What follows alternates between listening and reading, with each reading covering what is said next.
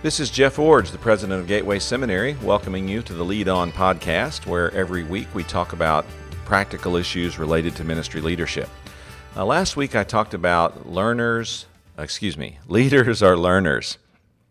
I talked about the importance of leaders being perpetual learners and trying to constantly be developing and changing and moving forward in lots of different ways. We talked about that last week. I ended the podcast last week by talking about what happens if you make a mistake and how you can recover from those by admitting that you're wrong, and how most people will value a leader who has the humility to admit that he or she is wrong and then makes the courageous decision to go another direction, and they'll appreciate that rather than someone who stubbornly in their pride refuses to admit those things and does harm to both themselves, their followers, and to the mission of the organization. Well, that podcast got me thinking that beyond just admitting that you were wrong, sometimes leadership mistakes are actually more than just mistakes. They're really failures, where we've done something that's just wrong, and we have to do more than just say I've changed my mind. We have to go beyond that. So I want to talk today about what happens when failure happens. What do you do when you've been a leader that makes a pretty serious mistake, or you've done something that just really failed in the organization or failed in your leadership practices? You know, the most stunning example of leadership failure in the Bible is probably Peter's denial of Jesus. Peter had sworn that he would be forever faithful to Jesus, and when Jesus was arrested and was on trial, Peter followed along, and I give him credit for at least being there when the other disciples weren't. But Peter followed along and found himself in a courtyard outside where Jesus was being held. And while Peter was waiting in that courtyard, a slave girl asked him if he was one of Jesus' followers, and he denied that. And a little while later, one of the bystanders asked if he were a disciple, and of course he denied that too. And then finally, a slave of the high priest, actually a relative of the man who'd lost his ear during the battle or the little skirmish in Gethsemane, he asked if Peter had been with Jesus in Gethsemane, and Peter denied being with Jesus. In fact, then it says in the Bible that Peter cursed and swore his disavowal.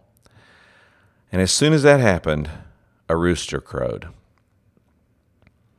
That rooster crowing may have been the saddest sound in human history. The threefold denial that Jesus had warned about, and Peter had vehemently denied was even possible, had happened. Peter fled the courtyard that day weeping bitterly. He knew that he had failed miserably in his leadership role and his capacity as one of Jesus' select and chosen disciples to carry his message forward. Peter failed in at least four ways that day. First, he failed Jesus as a friend. On a personal basis, he failed Jesus. Second, Peter failed the other disciples. You know, over the years, Jesus had singled Peter out for special training and for special privileges. There's no question that as you read through the Gospels, Peter is the leader of the 12.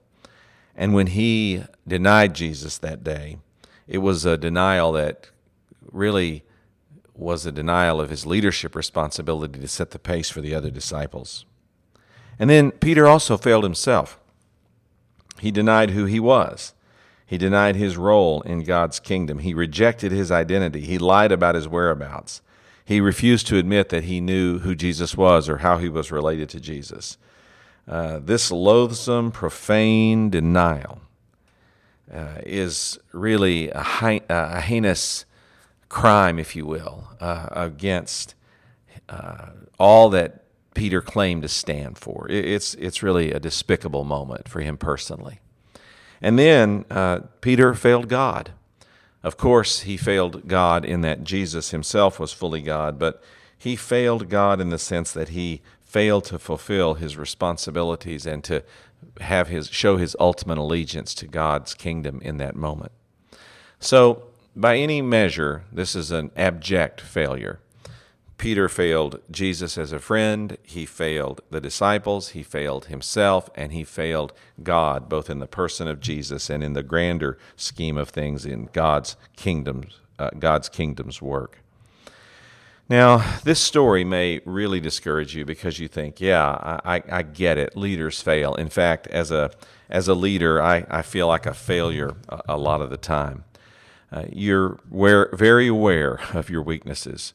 Your propensity to make mistakes, even when you're trying to do your best, is frustrating. In fact, some days it's more than frustrating. It's deeply aggravating. You've been persistent in your efforts to improve. You've tried your best. But you have two clay feet and you keep tripping over them, don't you? It seems like no matter how hard you try, you fail to fulfill your responsibilities in crucial ways, and at inopportune moments you say or do the wrong thing. Now, if you've been leading for a while, you've hoped, of course, that this would get better over time, but you've learned it really hasn't improved that much. Now, while your character development has removed some, besetting sins, and your improved leadership skills have prevented some mistakes, the hard reality is you still fail. You still fail personally, you still fail professionally, you still fail. Your anger gets the best of you, your fears overwhelm you, your relational skills deteriorate, and you say things that you wished you hadn't said or wished you'd never let out in a public venue. I know all these things because I've done all these things. No matter how hard you try, you're still beset with these issues that cause you to, from time to time, fail. On my 25th anniversary as a ministry leader, I thought, I'm going to do some reflection and write out the key insights I've learned in 25 years of ministry. And so I got out my journal and I thought, okay, what have I learned? And this was the first sentence that I wrote. I thought by now I would be a better man. I thought by now I'd be a better man. And I never wrote anything else in the journal about those things I'd learned in 25 years. Because that was the overarching conclusion that sort of staggered me. I just thought I'd be better by now. I thought I'd be less angry and more insightful. I thought I'd be more patient with people, and I thought I'd be wiser in my dealings with them. I just thought after 25 years, I'd be a better man. Well, it's been a number of years since that day, and quite honestly, I've never gotten away from that insight. I've been at this leadership now for pushing up close to 35 years, and I still say the same thing. I just thought by now I'd be a better man. I thought I would just know what I was doing more confidently, and I would make decisions more assuredly, and I would make mistakes less frequently. In fact, by now I thought I would have eliminated most of those, and I would be a resounding success as a leader, and yet still there are failures that mark what I do. So, what do you do when you experience a leadership failure? What do you do when you've said the wrong thing or done the wrong thing, and you've really done some damage to yourself, to your relationships, to your organization, and maybe even to God's kingdom? What do you do? Well, let me give you some pretty simple and straightforward suggestions. Number one, admit what you've done. First of all, tell God about it. He already knows. If you think you're faking it, stop. Just get down on your knees and tell God what you've done wrong. And be honest with Him in every way. Pour out your mistake to Him. And then second, tell the people to whom you're in authority about your mistake and that you know you've made one. For me, that means that I have to go to my board, and I've had to do this on occasion, and tell them I made a mistake. I wasted this money. I hired this wrong person. I led us down this path of a program that won't work. I made mistakes. If you're in a church, you may have to tell your church leadership, whatever form that may take in your congregation. But someone to whom you're accountable has to hear those words come out of your mouth that you admit that you've made a mistake. And then the third thing is you have to tell the people who were negatively impacted by your decision. Now, this can be very difficult for leaders to do. A number of years ago, when I was here at the seminary, I went into a meeting one afternoon, and I said some things in that meeting that were very damaging. They damaged my reputation as a leader. They damaged my relationship to the people that were in the meeting. They did damage to the seminary because I set back the work that we were trying to accomplish by what I did and said in that meeting. It was not good. Now, I can try to justify it. It was a meeting that I had that I was already frustrated about what was taking place in that meeting from the reports that other people had given me. It was a situation where I was fatigued, where I'd been through a series of days of long meetings and challenging circumstances, and so I can try to put it off on other things and say, there's all these extenuating circumstances that justify what I did, but honestly, I can't put it off on anything else. I just have to tell you straight out that I blew it. It was a bad, bad thing. Again, I said things that damaged my stature as a leader. I said things that wounded and hurt the people that were in the meeting. And I, as a result of that, set back the seminary's work because I detracted from and distracted us from the task at hand. So what did I do?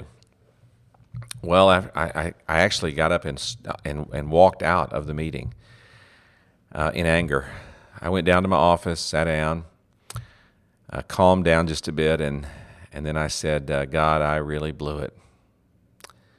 I really blew it back there. And you might think that I would have had some gentle spiritual impression that came from God in which he said, oh, it's not that bad. But the spiritual impression I had that I believe was from God was this. He said, yep, you really did. That was bad. So as I sat there at my desk, I said, God, I really blew that. And he responded back, yes, you really did. So I sat there for a few moments and I thought through what I'd done, and then I put my head down on the desk and I prayed, God, I was wrong. And I cried out to God and I told him about my mistake and what I had done, and I just poured it out as clearly as I could to him, and I asked him to forgive me. And after I had finished that prayer, I knew what I had to do. So I waited until the next morning because that meeting that I had left was, obviously going on without me and was going to probably have already ended since I had walked out so angrily and abruptly. I waited till the next morning and I made a list of the 7 or 8 people that were in that meeting, and I went to each one of them individually. Some I had to call because they were on the phone electronically, but I went to each one either face-to-face or on the phone that day, and I said, I've come today to apologize for the way I acted yesterday. My conduct in the meeting was a leadership failure, and in every way I want you to know that I realize I made a terrible mistake there, and I've come to apologize to you and ask for your forgiveness, and to pledge to you that I want to work with this group to try to find solutions to the problems at hand and not allow my anger to get us off track again. Now, those weren't my exact words in every conversation, but depending on the person, that's generally or basically what I said to each of the people. And that was a painful morning of having to go through that process, but I had to talk to God about what I did, and I had to talk to my board or my people that I'm in authority to about what I did, and in this case, I needed to talk to them later. But then in this particular instance, I had to go back to the people that were involved and tell them personally what had happened and apologize to them, ask their forgiveness, and then move on. Now, I know some leaders are reluctant to. Let me say first of all that I did eventually have to include that incident in my annual review with my board. I didn't overblow it, but I also didn't ignore it. I said, I've had this experience and I've learned from it and grown from it, and I think we've moved on from it, but I think it's important to know that this happened and it's something that I'm growing from and will keep working on. So that covers the three ways that you have to admit your mistake. But let me just go on to say that some leaders are really reluctant to admit mistakes. They assume that if they acknowledge a mistake, it's going to diminish their leadership stature. And in the short run, it may. When you tell people, I made a mistake, their first response may be, oh man, that cost me time, it cost me money, it wasted my energy, it's hurt the organization, it's hurt our reputation. All those things may be in their minds when you admit that you've made a mistake. But in the long run, a leader who will admit a mistake will discover that their leadership stature actually grows through the process. Because your followers already know that you're imperfect. They already know you make mistakes. And so for you to admit one doesn't really change how they see you. But it does give them confidence that you're not so arrogant that you can't admit a mistake. And when you admit one, it causes them to say, I understand, I accept what you've done, I appreciate your honesty about this, and it gives me greater confidence in you going forward because I know that you are doing what's right for the organization, not what just defends or covers you in the situation. Now, a second aspect of this is that sometimes when you admit your mistake, if it was more than a mistake, if it involved a sin, you're also going to be confessing it to God. Now, sometimes people say, well, aren't all leadership mistakes sinful? Well, not necessarily. You know, sometimes I've made a leadership mistake that was just an error in judgment. I'm presented with two solutions to a problem, and I pick solution A when solution B would have been better. 6 weeks later, I realize my mistake. I go back to the people involved and I say, listen, I evaluated the information. I looked at the options. I chose option A. That turned out not to be so good. I see now I should have chosen B. I'm sorry. I apologize. Let's go with option B. There's really no sin involved in that. So there's not a matter of asking people to forgive you necessarily or asking God to forgive you. It's just a matter of admitting your mistake and moving forward. But in the story that I've just told you about my situation with that committee meeting, there was sin involved in that.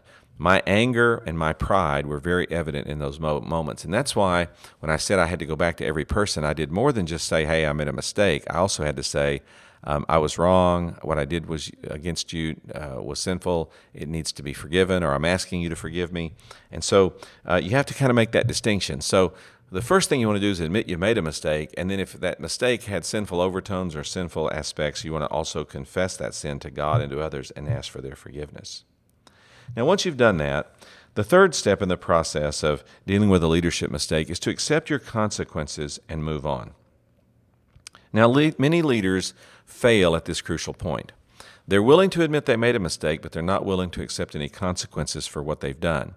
Now, when they react to or rebel against those consequences, they actually undermine the good work they've done in admitting their mistake and even confessing the sinfulness of the mistake they've made or any aspects of it that need to be confessed. You undermine that work when you resist the consequences that may come to you because of your action. Now, what do I mean by consequences? Well, there's a range of these. First of all, it might be something as simple as a verbal reprimand. It might be something as simple as someone saying to you, that really makes me angry, or I can't believe you did that, or, you can't keep doing that and expect to have the respect of others who work with you. A verbal reprimand like that, to receive that and say, I hear what you're saying, and all I can say again is I'm sorry and I apologize and I will move forward and do the best I can. But if you react to that kind of verbal reprimand and say, well, I don't know why you're saying that back to me, or you don't deserve to be able to say that, or you should be able to forgive me and move on, well, that undermines what you've just tried to accomplish by admitting your mistake and even confessing the sinful aspects of it. So accept or receive, first of all, any verbal reprimand that may come your way. And this may come in the form of a supervisor saying to you, listen, you can't make that mistake again. You've got to learn from this. You cannot continue down this path. Or I'll forgive you this one time, or I'll put this aside this one time, but you've got to understand you can't make this mistake again. Are we clear about that? That's verbal reprimand. Don't react to that. Receive it. And then beyond that, there may even be something like a loss of privileges that come with the mistake you've made. For example, if someone here at the seminary mismanages money, I don't mean steals it, I mean just maybe spends it on something that wasn't wise. we may not take that person's spending privileges away, but what we would probably say to them is, look, you made a serious mistake in allocating these resources or spending it on that project. And so what we need you to do next time is you're going to need to get approval from your supervisor before you can spend that much money ever again. And we need to have that approval for the rest of this year so that we have a good check and balance on your judgment so that we can help you to relearn or to demonstrate that you have learned what it means to manage these resources effectively. That's simple consequences. That there's nothing wrong with that. Don't react to that. Just receive those consequences and say, I understand. I'll follow through with the procedures and I'll earn your confidence in a fresh way. I once had an experience like this in a church situation. A pastor hired an assistant, and it was a church member, and that person didn't work out very well, and they had to dismiss her after a few weeks. And so then the pastor hired another assistant, and it was also another church member. And a few months go by, and that isn't working out, and the church had to dismiss this person. So the pastor said to his leadership team, well, I'm going to start looking for another person. And they said, no, wait a second. Hold on.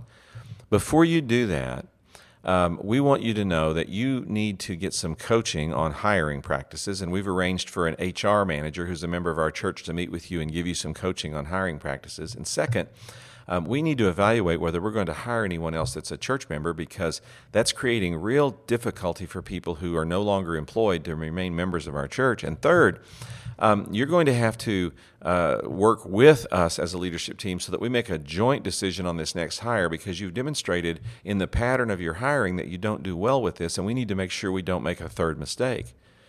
Now, in that situation, if the pastor says, well, I don't know why you're doing this. I'm the pastor. I ought to be able to hire and fire who I want to work on my staff. Well, if you do that, you're resisting the consequences of your bad decisions and your leadership mistakes, and your accountability group is not trying to tell you you can't have an assistant. They're trying to tell you that you have some weaknesses that are damaging the organization and God's mission ultimately, and you need some coaching, some direction, and even some supervision to improve in those areas. So when you've made a leadership mistake and people give you consequences that require you to grow or improve or learn in an area, receive those consequences, whether they're verbal rebuke or verbal correction, or maybe even some consequences that they give you that are a loss of privileges or something like this. Maybe you have to make restitution for something you've done where you have to pay something back. Well, pay it back. It's just that simple. All I'm saying is that when leaders make a mistake, when leaders fail in a significant way, the first step is to admit your mistake. Admit it to God, admit it to the people you wronged, and in most cases, you'll need to admit it to your board or the people to whom you are accountable. Now, if that leadership mistake also has a sinful component, you have to confess that sin to God and to the people involved. Now, once you've done these things, in most cases, everyone will be willing to move forward. But if it's a case that's egregious enough that there have to be some consequences for you, receive those consequences graciously. If it's a verbal rebuke, receive it. If it's a loss of privilege, receive it. If it's some kind of structured consequence that requires you to be in a higher level of accountability or to get greater approvals for what you're doing in the future, receive that. Because if you receive consequences appropriately, these consequences are typically short-term. They might be 3 months, 6 months, or a year. But as you reestablish the trust and reestablish the confidence your followers have in you or your supervisors have in you, or as you reestablish your credibility and your capacity to make decisions in the areas where you've made mistakes, then those consequences are lessened and you're able to go forward again without them.